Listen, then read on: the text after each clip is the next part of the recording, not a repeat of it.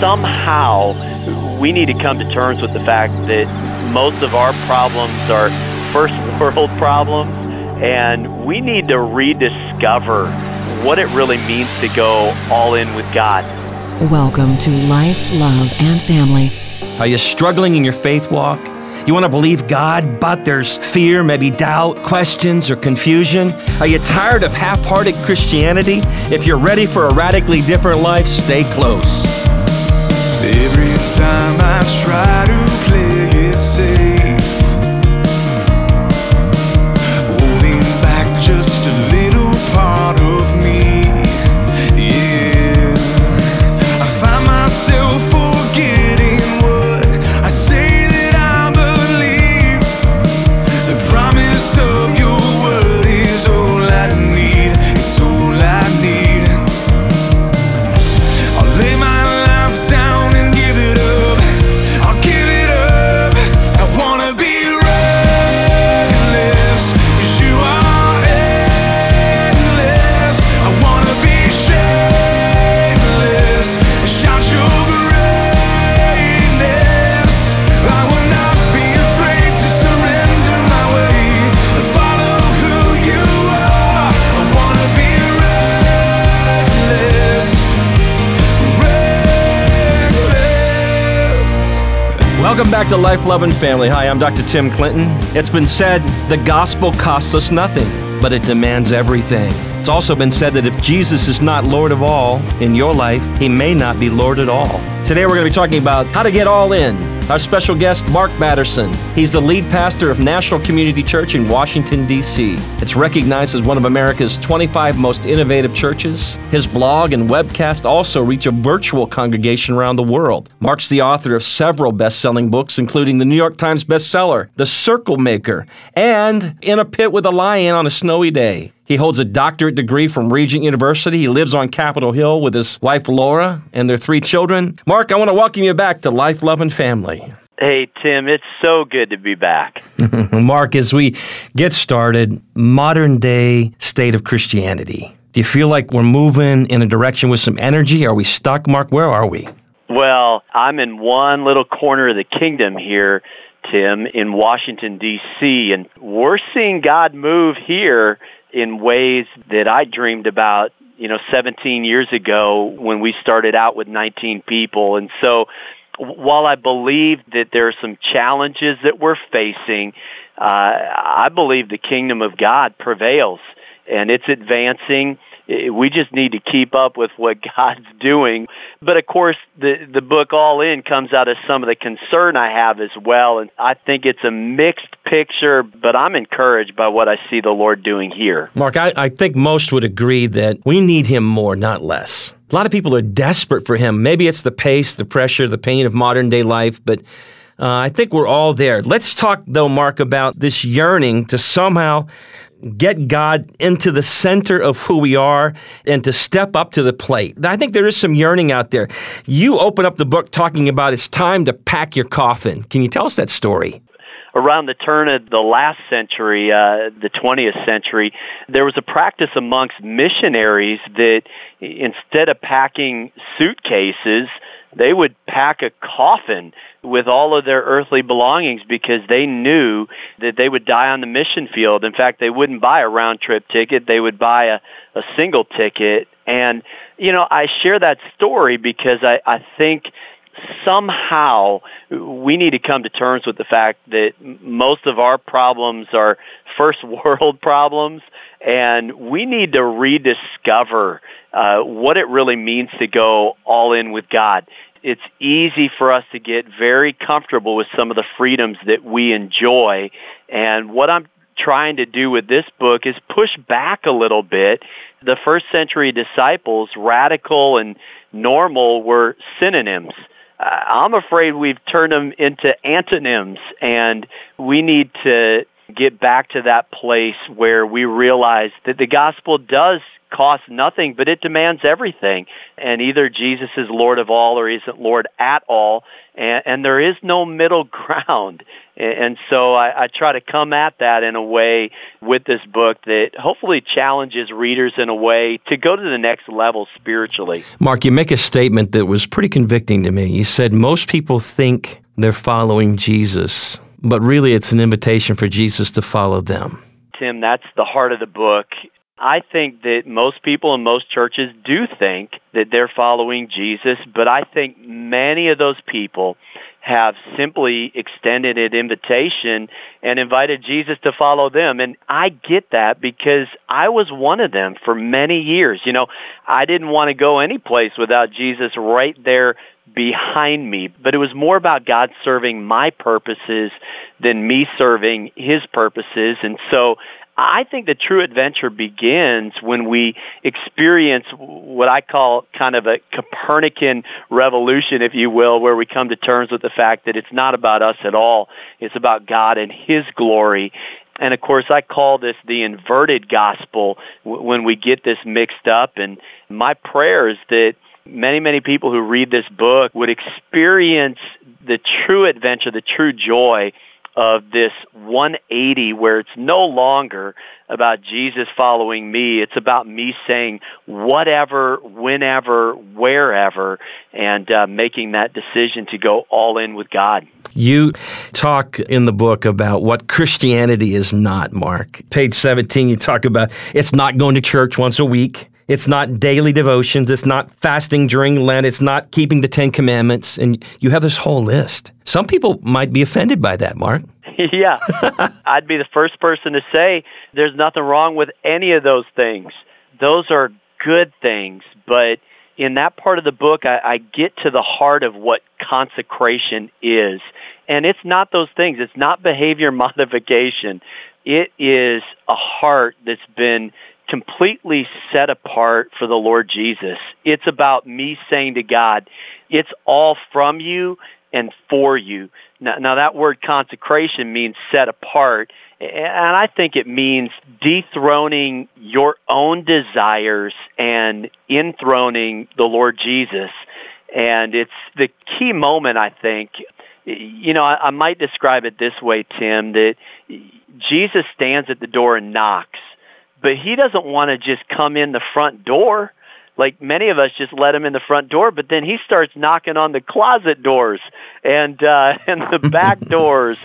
And he wants to be the Lord of every part of our life, every part of our heart. And I think consecration, that's what it means. It means I completely surrender to his lordship. I'm not seeking him second or third or 10th. It means I'm seeking him first. And Tim, we've known each other for a bit, and I know you've read a couple of books, and this is a book where I just felt like I'm not going to pull any punches. I'm going to come out of the corner swinging, and hopefully people realize it's tough love, but ultimately the end goal is to make sure that we're consecrated to him, because I promise listeners this, that when we stand before the judgment seat of God, our only regrets are going to be what we did not give back to God. So we might as well give it up right here, right now, so that we can experience that reward that God wants to give us on the other side. You know, they say, Mark, that if you scream at a kid, what happens is the child's brain gets like scrambled eggs. They can't really receive it. You hear what I'm saying? Yep. And in a sense, what you're doing is here, you're scrambling everything for a moment, because I think most Christians have kind of a tidy view of what it means to have a relationship with God. We know it's not religion, it's a relationship. We get that piece. And then what we do, we feel like the Lord loves righteousness. So if we do certain things and we punch the card, if you will, hey, today I did these things, God. Mark, you got to help me here for a second, I think, and help the listeners, because they believe in God, okay? And then there's some talk about the difference between believing in and believing. But help us here, because I want to believe that if I live for the Lord and I do certain things and I pray earnestly and I'm serious about these things and I'm living in such a way that I'm trying to be righteous before him, that God will say, you know what, you're a good son or you're a good daughter. And what good thing would he withhold from those who love him, right? Yeah. Because I'm caught in this consecration piece, Mark, because I know I need to dedicate myself, but I'm battling here. And it's hard for me to get all in if I'm warring with my belief system here about God. Is your heart really toward me or not? Well, let's go right back to the Garden of Eden. And what we see there is the serpent planting a seed of doubt in Eve's mind that God might be holding out on them because of this tree of the knowledge of good and evil. And I think that we fall into the same trap. We feel like we need to hold out on God because, we might miss out on what else the Garden of Eden has to offer. But the reality is this, that if we hold out on God, we're going to miss out. And if we don't hold out on God, then God is not going to hold out on us. I love this promise from the Psalms that no good thing will God withhold from those who walk uprightly before him. And so if we don't hold out on God, he is going to give us his full blessing. I like thinking of that as no withholding taxes, that he is not going to hold anything back if we really go all in with him. So that's where that challenge then, Mark, of being consecrated to the Lord, it gets really difficult because I want to get all in, but I'm terrified that if I get all in, I don't know what the outcome really is and if God's heart is really toward me, because if he was toward me, it would be easier for me to get all in. Do you hear what I'm saying? Yeah. Well, we want God to go first in a sense because then it doesn't require any faith. So I just am a big believer that God probably isn't going to reveal the second step until you take the first step. You know, the word for that is faith. And so I think that's why I love this metaphor of all in. There are moments where, metaphorically speaking, you've got to push all your chips to the middle of the table. And I love that old proverb, no one's ever bet too much on a winning horse. I think in the same sense, we want to hedge our bets, so to speak. And that's what Judas did. Judas is, I'm at the table with Jesus, but I'm going to take a little change out of the money bag on the side just to kind of pad my pocket in case this thing doesn't work out. And we look at Judas and think, how in the world could you do that? But how many of us are holding out or pickpocketing the Lord? We got to make sure that we put our full faith in the Lord Jesus. A new breed, a new generation of people who are wholly committed to the Lord. And Mark, I think there are people resonating with the message. I certainly am. I know that maybe it's easier when you cross over 50.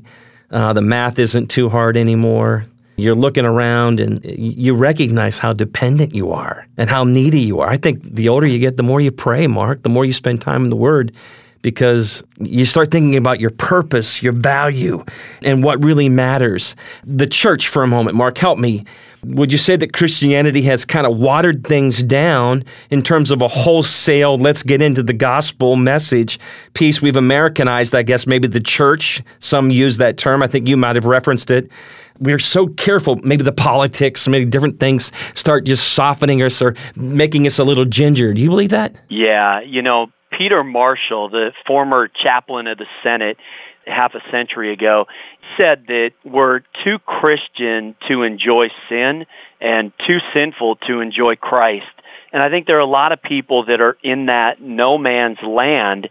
It's a fearful thing to go all the way and to bank everything, including your eternity, on God. But I don't see any other option, Tim. There just doesn't seem to be a middle way, if you will. I just don't see it in Scripture. I think of the story of the rich young ruler, and I think sometimes we feel bad for the rich young ruler because Jesus said, sell all of your possessions, give them to the poor, and follow me. If I was there, I would have been tempted to say, well, Jesus, shouldn't we start with asking for a tithe? Can't we just get 10%? But Jesus knew, no, his identity and security was in his wealth, in his power. And that would be the very thing that would keep him from experiencing the fullness of a relationship with God. And so he goes after the jugular. And I think what I found in our church, which is majority single 20-somethings, is they don't want half the gospel. They don't want the watered-down, dumbed-down version. Listen, give me something that is worth living for and dying for. And we see that example in the disciples themselves. 11 out of 12 martyred for their faith. So evidently, the will of God is not an insurance plan. It's a dangerous plan. It might get you killed, but it will be something that you celebrate for eternity. And so we need to stop living for the here and now and make sure that we're living for that moment that we stand before God and His judgment seat. Mark, what's all in mean? Yeah, you know what, Tim? Look at my calendar and look at my checkbook. That will tell much of the story. How am I spending my time and my money?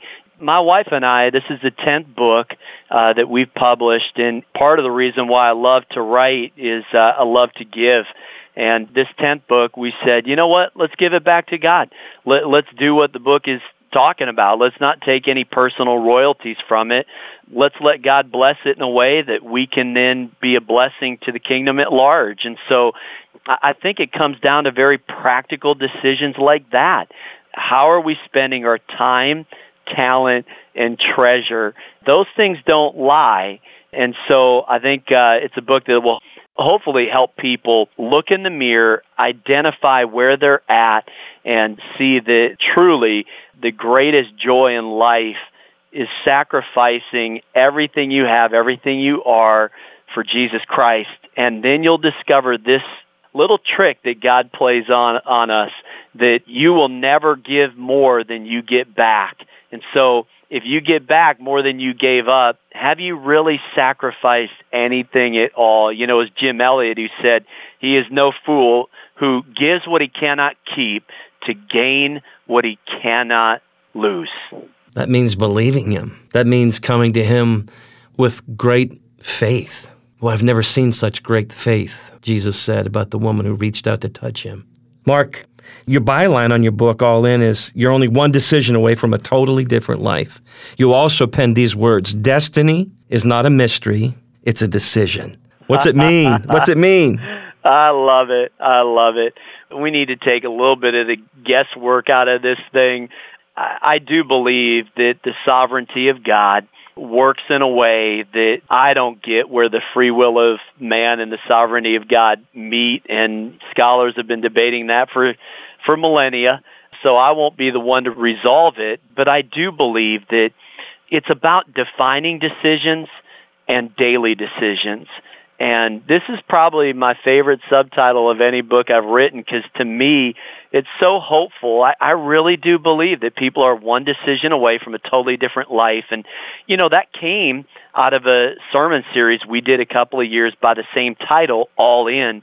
And we had people make so many defining decisions that I felt like this is a book that I need to write. Now, the truth is, that one decision that will change everything might be the toughest decision you ever make. But if you have the courage to make it, it can change everything. And maybe just one more word of encouragement to listeners, Tim.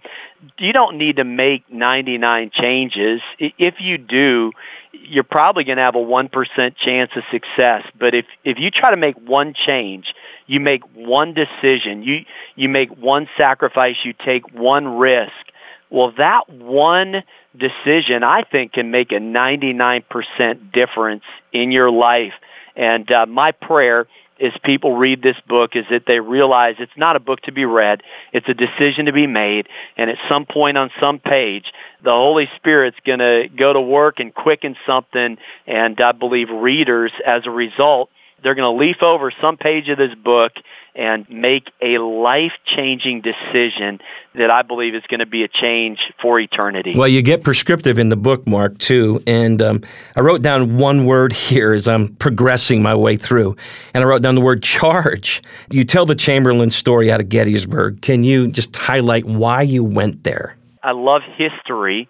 And so I'll let readers enjoy that story by reading the entire thing. It's a little bit too long to account probably right now. But it's this idea that 20 seconds of insane courage, sometimes that's all it takes to change the course of history. And that's exactly what happens on a battlefield at Gettysburg. And someone who many readers will not have heard of before really changed the course of history in this country, because in his own words, he said, I had the inability to do nothing.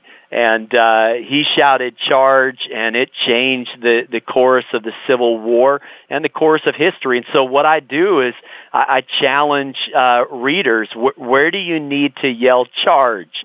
You can't just play defense. I think the kingdom of God is offensive in nature. It's not just about sins of commission, don't do this, don't do that. It's about sins of omission, what you would have, could have, and should have done. And so let's play offense with our marriages, in our churches, in the callings that God has for each one of us. Let's yell charge and go for it. Our special guest again today is pastor and author, New York Times bestselling author, Mark Batterson.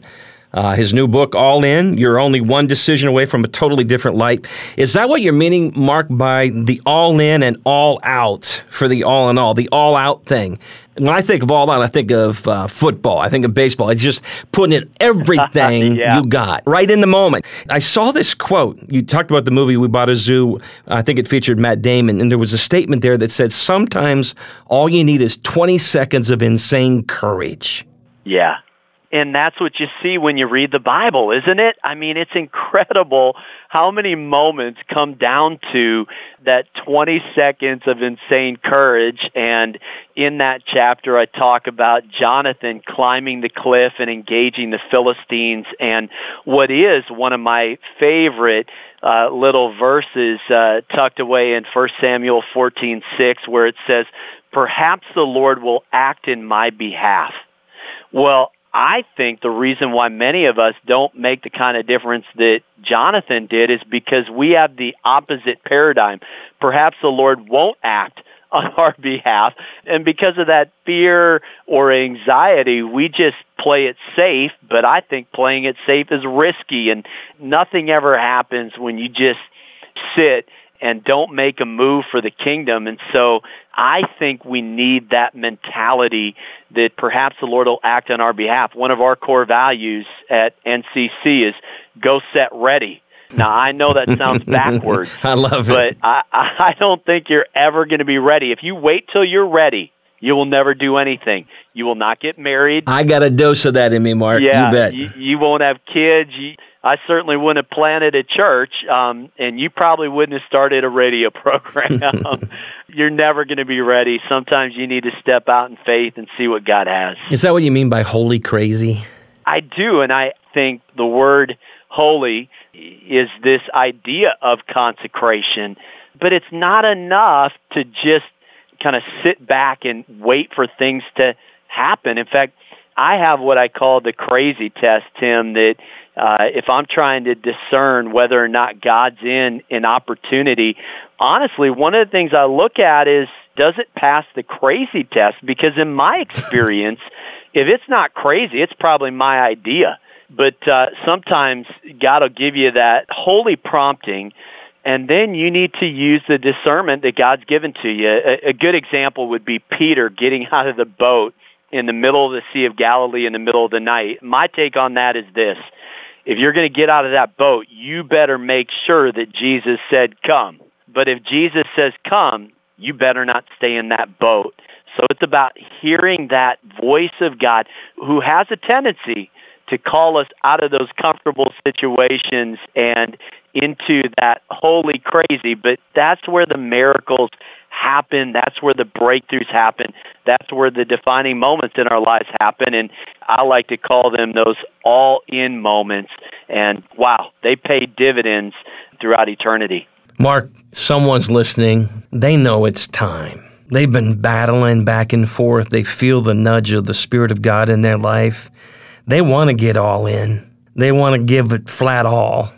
because He is all that matters anymore. Can you close us out? Just give us a word of encouragement. Well, here's the first thing that comes to mind, Tim. I think back to hiking Half Dome a couple of years ago, and I remember in the early morning dawn looking up at the summit and thinking to myself, how in the world are we going to get to the top of Half Dome in one day? And you know what? The answer was so simple, one step at a time. I mean, that's how you get anywhere. And so don't worry about the second step or the last step. What is the first step that God is calling you to take? And if you take that one small step, listen, God has a way of turning it into a giant leap forward. And so I hope listeners are encouraged. It is about one step, one decision, one risk. And if you do that one thing, listen, it can make all the difference in the world. Well, I got myself a t-shirt that says what I believe. I got letters on my bracelet to serve as my ID. I got the necklace and the keychain and almost everything a good Christian needs. Yeah. I got the little Bible magnets on my refrigerator door, and a welcome back to bless you before you walk across my floor. I got a Jesus bumper sticker and the outline of a fish stuck on my car. And even though this stuff's all well and good, I cannot help but ask myself, what about the change? What about the difference? What about the grace? What about forgiveness? What about a life that's showing I'm undergoing the change?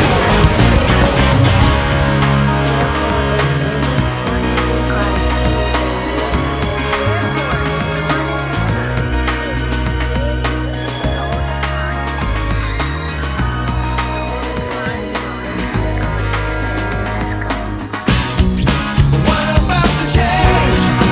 What about the difference? What about the grace? What about forgiveness? I wanna live a life that's showing I'm undergoing the change. What about the difference? What about the grace? What about forgiveness? I wanna live a life that's showing I'm undergoing the change. What about the change? I love what Paul wrote in Romans chapter 8. What shall separate us from the love of God in Christ Jesus? For I am convinced that neither death nor life, angels or rulers or things present, things to come, powers, height, depth, nor anything else in all of creation will ever be able to separate us from the love of God in Christ Jesus. If you want some encouragement, could use some guidance on your personal walk with Christ, you want to strengthen your marriage, build a stronger family, reach out to us. Our toll-free number, 855-455-3264, or visit us at lifeloveandfamily.net. Again, that's lifeloveandfamily.net. Thanks for listening. Life, love, and family.